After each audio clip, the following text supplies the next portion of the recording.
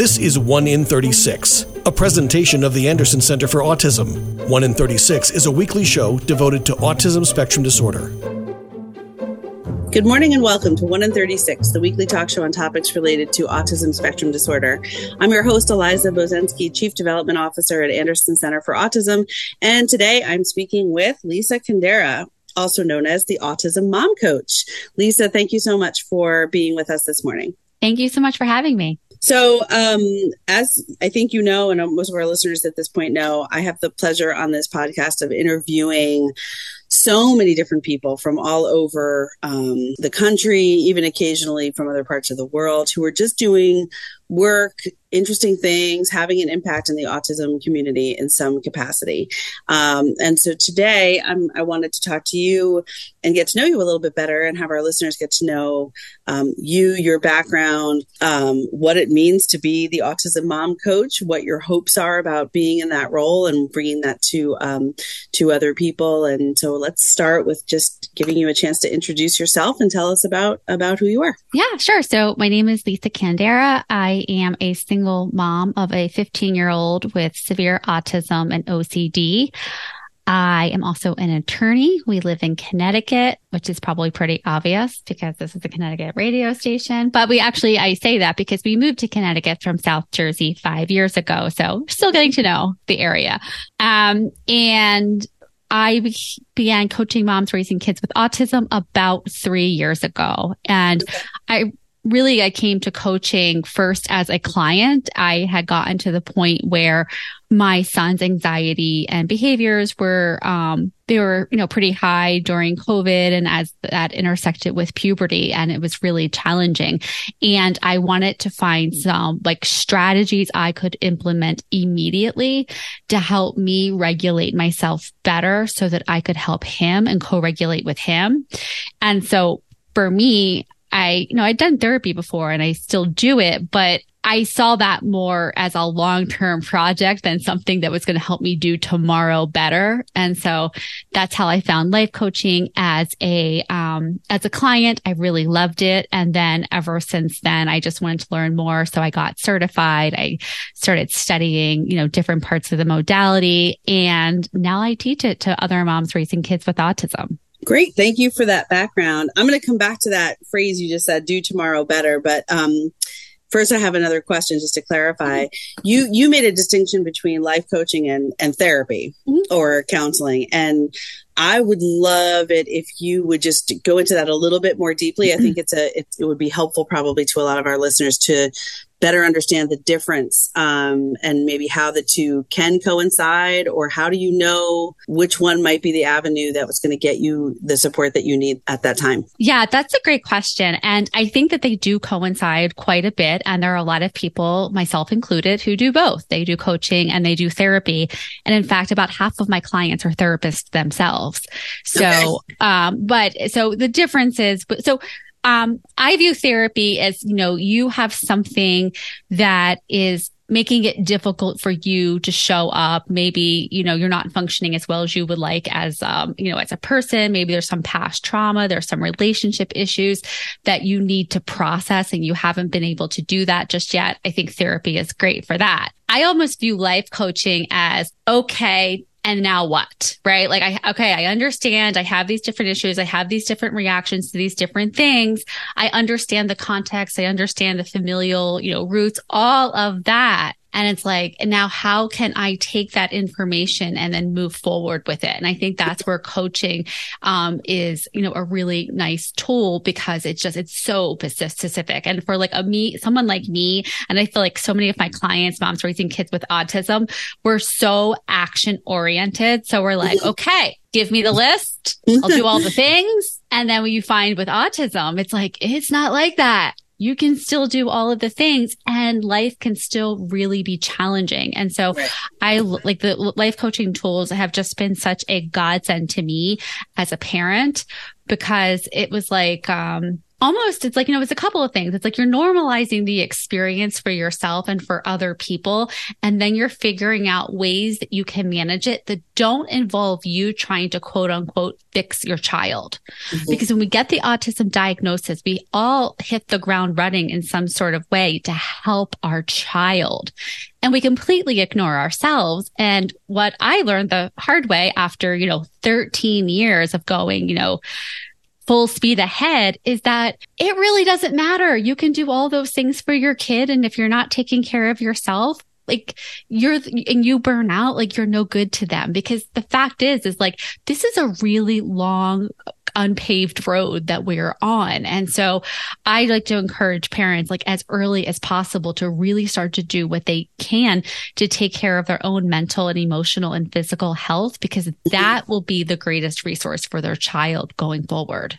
Thank you for that. I appreciate it. I think, sort of looking at coaching as a way to take action based on, the other work, whether you've done it with the support of a therapist or counselor, you've done it on your own or with friends and family, is a really cool way to, even for me, I'm sort of visualizing that next step. Yeah. Because I agree with you. Sometimes having the knowledge and going through those past experiences can be extraordinarily helpful. But it doesn't always, for everyone, translate into, okay, now I can move forward. Now I can take action. Now I can get back into what's next for me or for my loved one or, my life. So I think that's a really cool way of explaining it.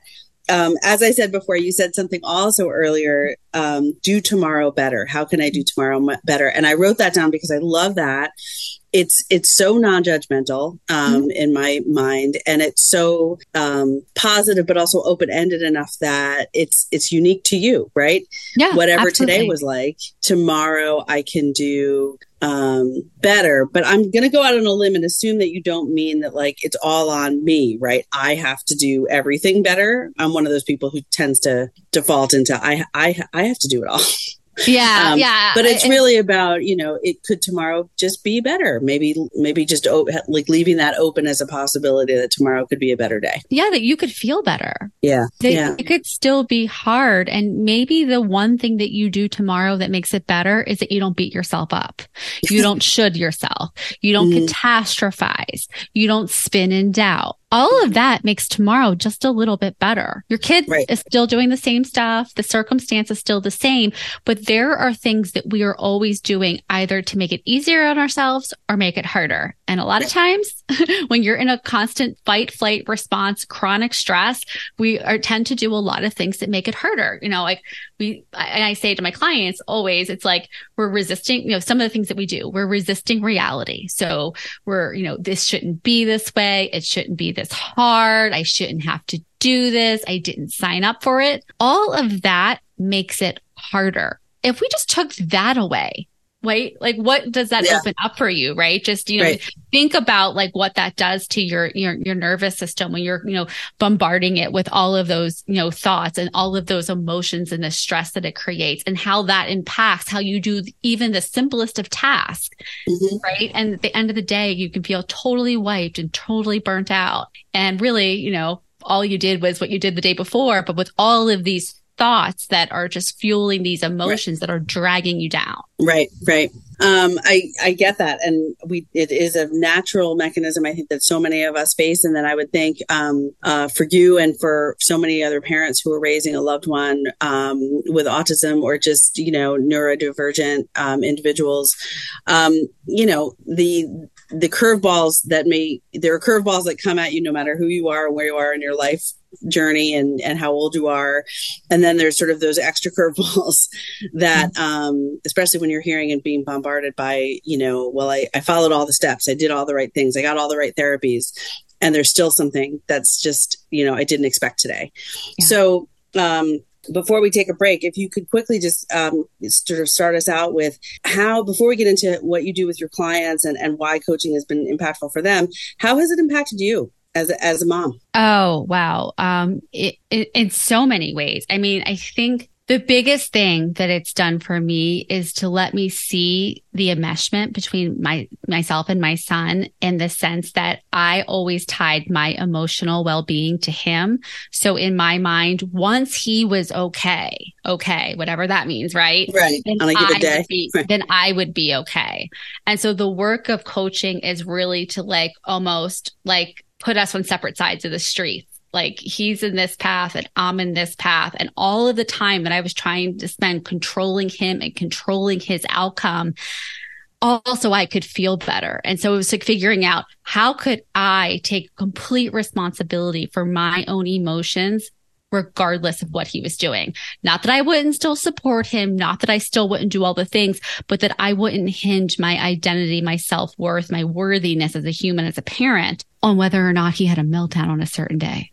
Yeah, right. I am sure that there are so many people listening, especially moms, but parents and caregivers who are really resonating with that idea. It certainly makes sense to me, the idea that we naturally enmesh, like you said, with our children, and you feel everything. Somebody told me when I was pregnant with my first child, my daughter, that I'm so happy for you. Congratulations. This is the most vulnerable thing you'll ever do. Yes. And it was all in one sentence. And I was like, oh my goodness. And that has stuck with me, because it's just so true. That it is so difficult not to feel everything. And worry and all of that. So, but I appreciate what you shared. And that seems like, in and of itself, before we get into the next half of the show, we're going to talk about your work with other people, that it has been quite an impactful journey for yourself so far. Yeah, so for sure. We're going to take a short break. This is 1 in 36, the weekly talk show on topics related to autism spectrum disorder. I'm your host, Eliza Bozensky, and we'll be right back. Okay, forest animals, today is a new day. Kids are coming to the forest, and it's up to us to make their visit a good one. Sparrow. Yes? Have you practiced the most popular bird songs for the year? Of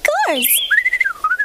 Catchy. I like it. Okay, River. Dude, How's the temperature? it's a refreshing 52 degrees, man. Perfect for a little riverside shoeless relaxation. Ah, good. Owl, you here? Course. Who's asking? I am. Look, you know the drill. Sleep during the day, scare the kids at night. Perfect. I love my job. Oak Tree? Sup? Still in the same place I left you last year. That's what I like. Consistency. Well, it's not like I'm going anywhere for the next couple hundred years. I know. I love it.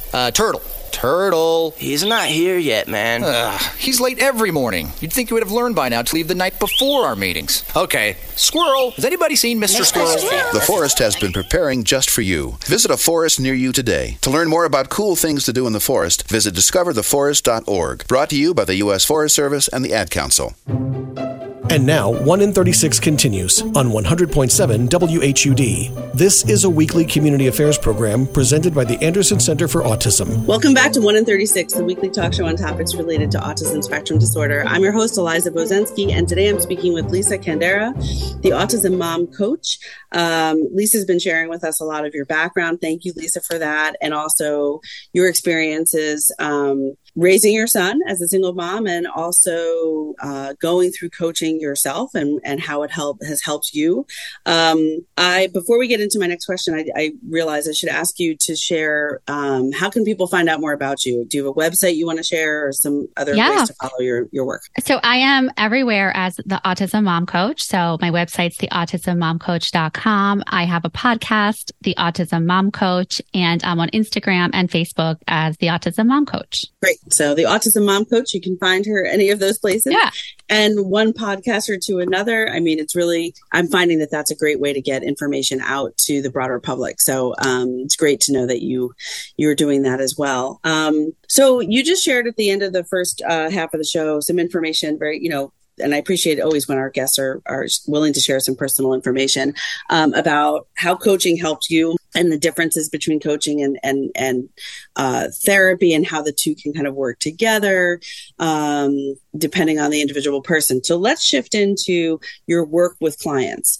Tell us about, how do you meet with clients, and what are the types of sort of how do you start, and how do you keep things individualized and focused also on what you like to do? Sure. So I work with clients over Zoom. So it's just like we're talking here.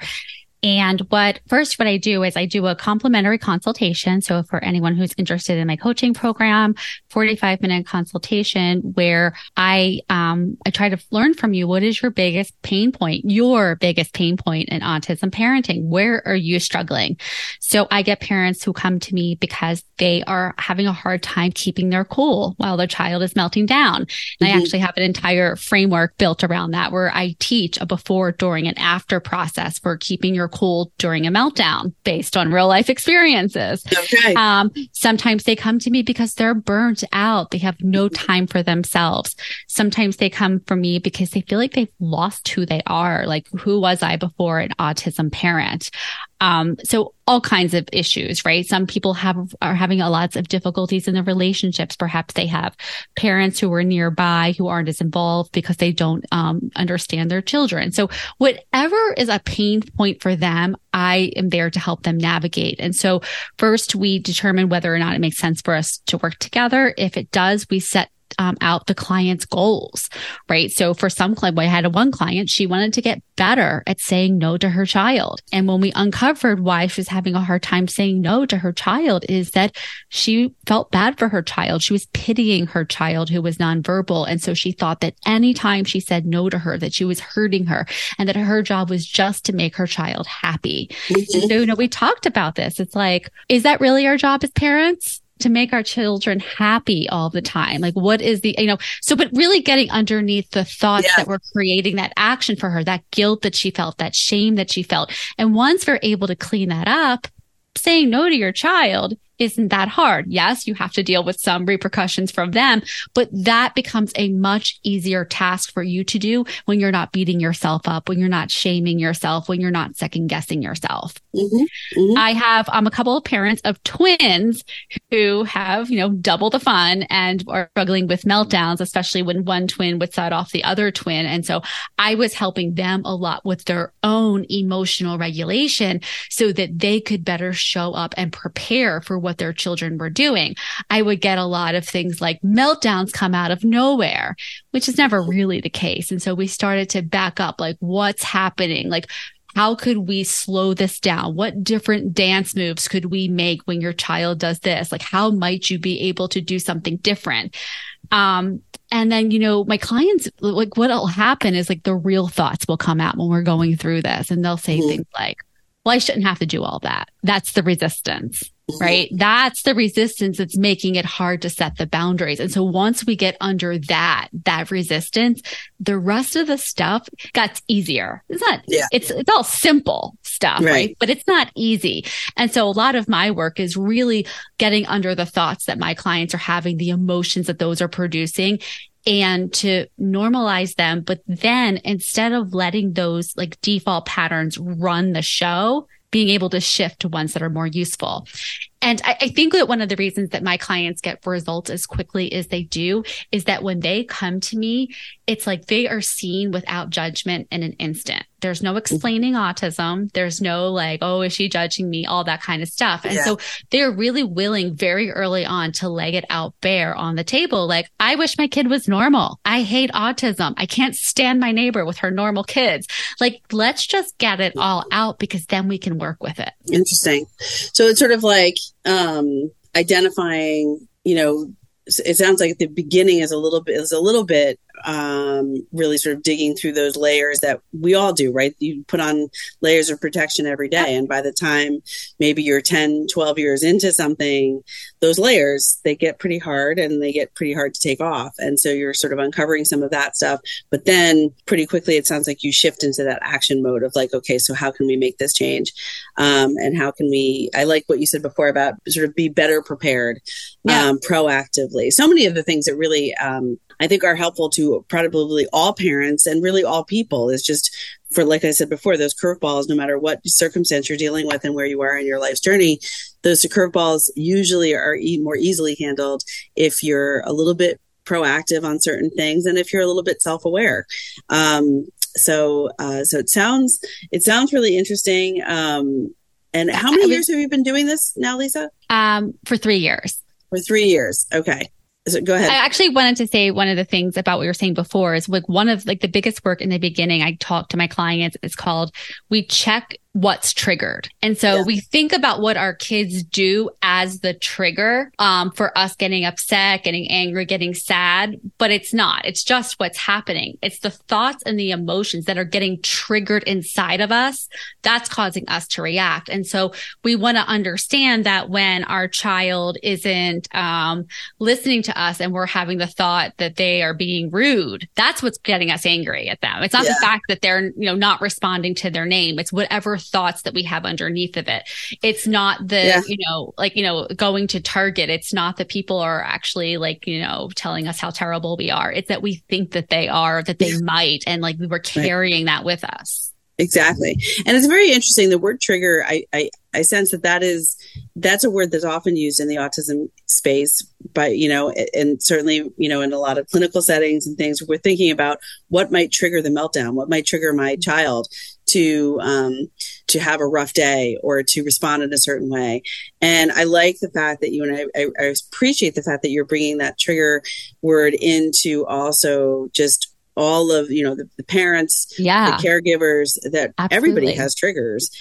Trigger itself is not a bad word. It's we all have them. But I would guess that it can be very challenging to shift your thinking to, no, I'm just always here to try to protect my child, my loved one from any external triggers. I don't have time or ability or resources to figure out my own triggers. On my job, like you said before, so many parents think our job is to eliminate all potential triggers because that will make everything easier and that will make my child happier and that will make everybody leave me alone and let me live my life. But I think what you're pointing out is there are ways you have to be able to live your life too while you're doing that. So we're close to being we just have a couple more minutes. I just wanted to. And when I talk about triggers too, is I always tell parents whatever's happening on the outside world is just the circumstance. It's what it's triggering inside of you. It's those thoughts and those emotions. It's that's what we want to get better to understand, because if we can't control the outside circumstance, we look at what we can control. Yeah. I think that's a really good point. We only have 2 more minutes left. I'd love for you to talk just about kind of bringing it full circle.